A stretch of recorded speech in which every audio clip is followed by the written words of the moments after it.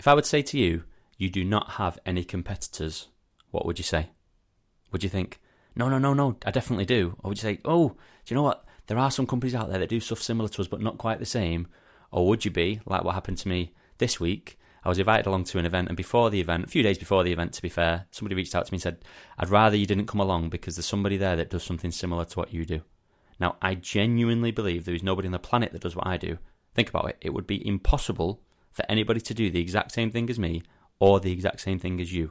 You've got the completely different skill set, you've got completely different experiences, you've read completely different books, you've had completely different interactions, you've got completely different clients, you've had completely different history in business. There is nobody that could be exactly the same as you. So if you are in business and you struggle to overcome objections about competitors, or you feel like you have got competitors in the marketplace and you would like to create a marketplace of one so that you do not have any competitors, please stay tuned to today's show.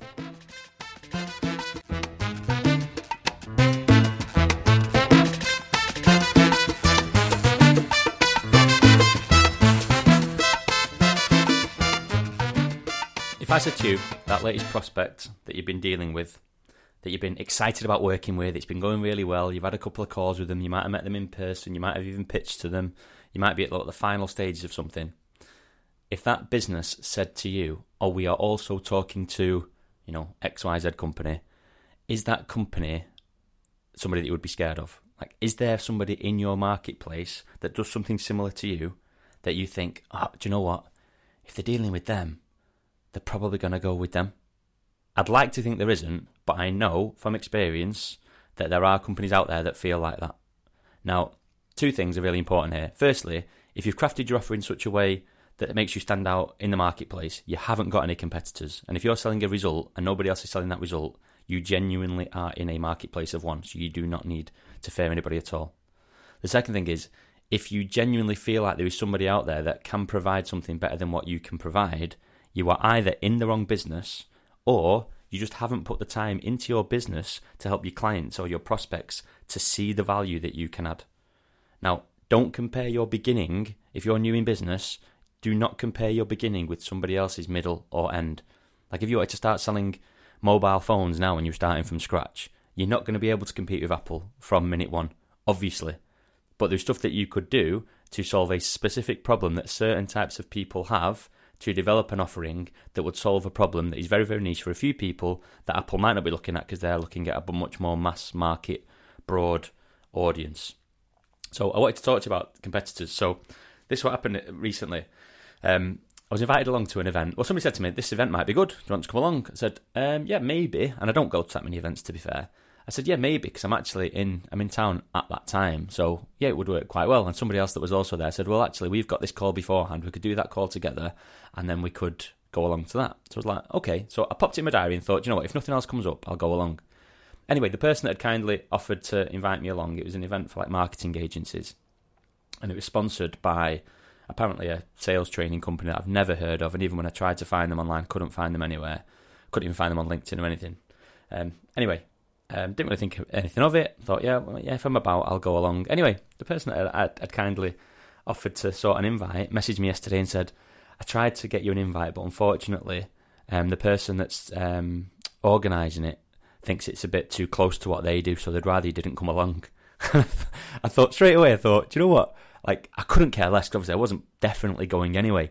But it's made me think how mental it is that there are people out there that are scared of their competitors. If you're going to an event or you're running an event, are you genuinely thinking that everybody is going to be at that event is going to be wanting to use your services right now? So if one of your competitors is there, they're going to take some work that you weren't going to get anyway. I'm sorry to break it to you if you're just working this out, but that is not how the world works and how the world of business works. If you are thinking that you were going to go to an event or arranging an event and your prospects are just going to flood to that event and think, where do I sign? I want to start working with you immediately. That is not the way business works. Obviously, you have to build a relationship with people and you have to get them to understand what it is that you do. You have to make sure that they understand that you understand them. Okay, it's mental. So anyway, I wanted to record an episode just to help you with this, because you might be coming in from one side or the other. So if you were if you were purchasing a service from a business, what would you think of a business if they were worried about you meeting one of their competitors. So if you, I don't know, we used phones before, don't we? If you were buying a phone, and the company that you were buying the phone from was saying, would you like to go ahead? And you said, no, I've actually got a couple of other people I'm speaking to, but, I'm going to make a decision by Friday. And they might ask, well, who are the people or who are the businesses? And you say the businesses, I'm sure I've seen this in the past where their face almost drops when you say one of the names. Now, what would you think about a business if they were worried about whether or not you were going to speak to a specific competitor or not? Because to me, all it means is they can't be very good at what they do, or they at least are not as good as the company that they are worried about you speaking to.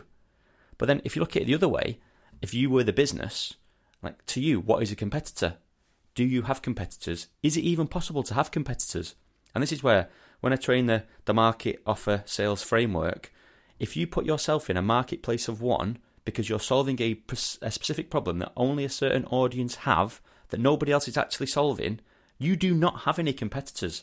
So if you tell people, I am in the telecoms market, I'm in the electricals market, I'm in the legal market, you aren't. And honestly, the more that you say that to people, the more that you are allowing people to commoditize the thing that you do. Now, bear in mind, think about your business right now and think about everything you know about your business and what you've created and what you're even trying to create, depending on where you are in your journey. How much time, how much effort, how much sacrifice, how much investment, how much experience has come from everything that you've been doing. And if you just say, I am in the telecoms market, I am in the personal training market, I am in the fitness niche, like, you're not. You need to think about the person that you're trying to influence and let everybody know the result that you can deliver to those people. Obviously, as I've said several times, or you'll have heard if you listened to any other episodes before, effective marketing is attracting those that you want, but almost more importantly, repelling those that you don't want. The danger of saying we are in the telecoms market, we're in the legal market, we're in the human resources market, whatever market that you're in, is that you're almost trying to become one thing to all people. And this is where, if you've got a massive standout business in a particular market, and you say you are in that market, you are asking your prospect to decide whether you can compete with that huge organisation, which you probably can't on the mass market stuff. But it's only because that's not what you should be doing, and it's probably not the work you want anyway. But it's just framing it in a different way will help people to understand the value that you can potentially add. Okay, so if you are, obviously the price objection thing, if you get price objections in your business, it's only because you've commoditized what you do. So by going along to that event that this company were at, and they are apparently selling some form of sales training, and they think that I'm a competitor, even though I don't sell sales training, they are commoditizing what they do, because they think anybody that does any sort of thing with sales are a competitor to them, and is almost like a danger to anybody that they are going to be trying to interact with. So they're setting themselves up in the incorrect way straight away, which is absolutely mental when you think about it as a sales training company, because if that's what they're doing themselves, that's what they're going to be training other people to feel like, and it's going to just cause problems for them anyway, which makes sense why I can't find them anyway. Anyway, thing is, if you can create a compelling offer, create a marketplace of one, because you are solving a specific problem for a certain demographic of person, you don't have any competitors, okay? And the good thing is, it'll make you look good to everybody else, because if somebody says, I'm speaking to this business, and you know a little bit about that business, firstly, you would never sort of downplay how good a business is, and please never say, oh, they're rubbish, or they're blah, blah, blah. Like, you could think about the thing that they are good at, and maybe focus on the thing that they're good at. Oh, do you know what? They've got a fantastic solution for 56-year-olds that are planning for early retirement. Absolutely fantastic. But just lay that seed that if they're 20 to 30 and they've got a different type of agenda that they're looking at the moment, it just might lay that seed that, do you know what? Oh, maybe they are a good company, but they might not be the right company for me. Don't get into the position where you've got to be bad-mouthing other people. But I just wanted to share a few thoughts, because it was a really interesting thing that happened this week. And more importantly, for you, if you feel like you do have competitors in the market that you are in, it is only because you have not framed your offer in such a way to help people to see that you are unique. You are unique. The thing that you've created is unique.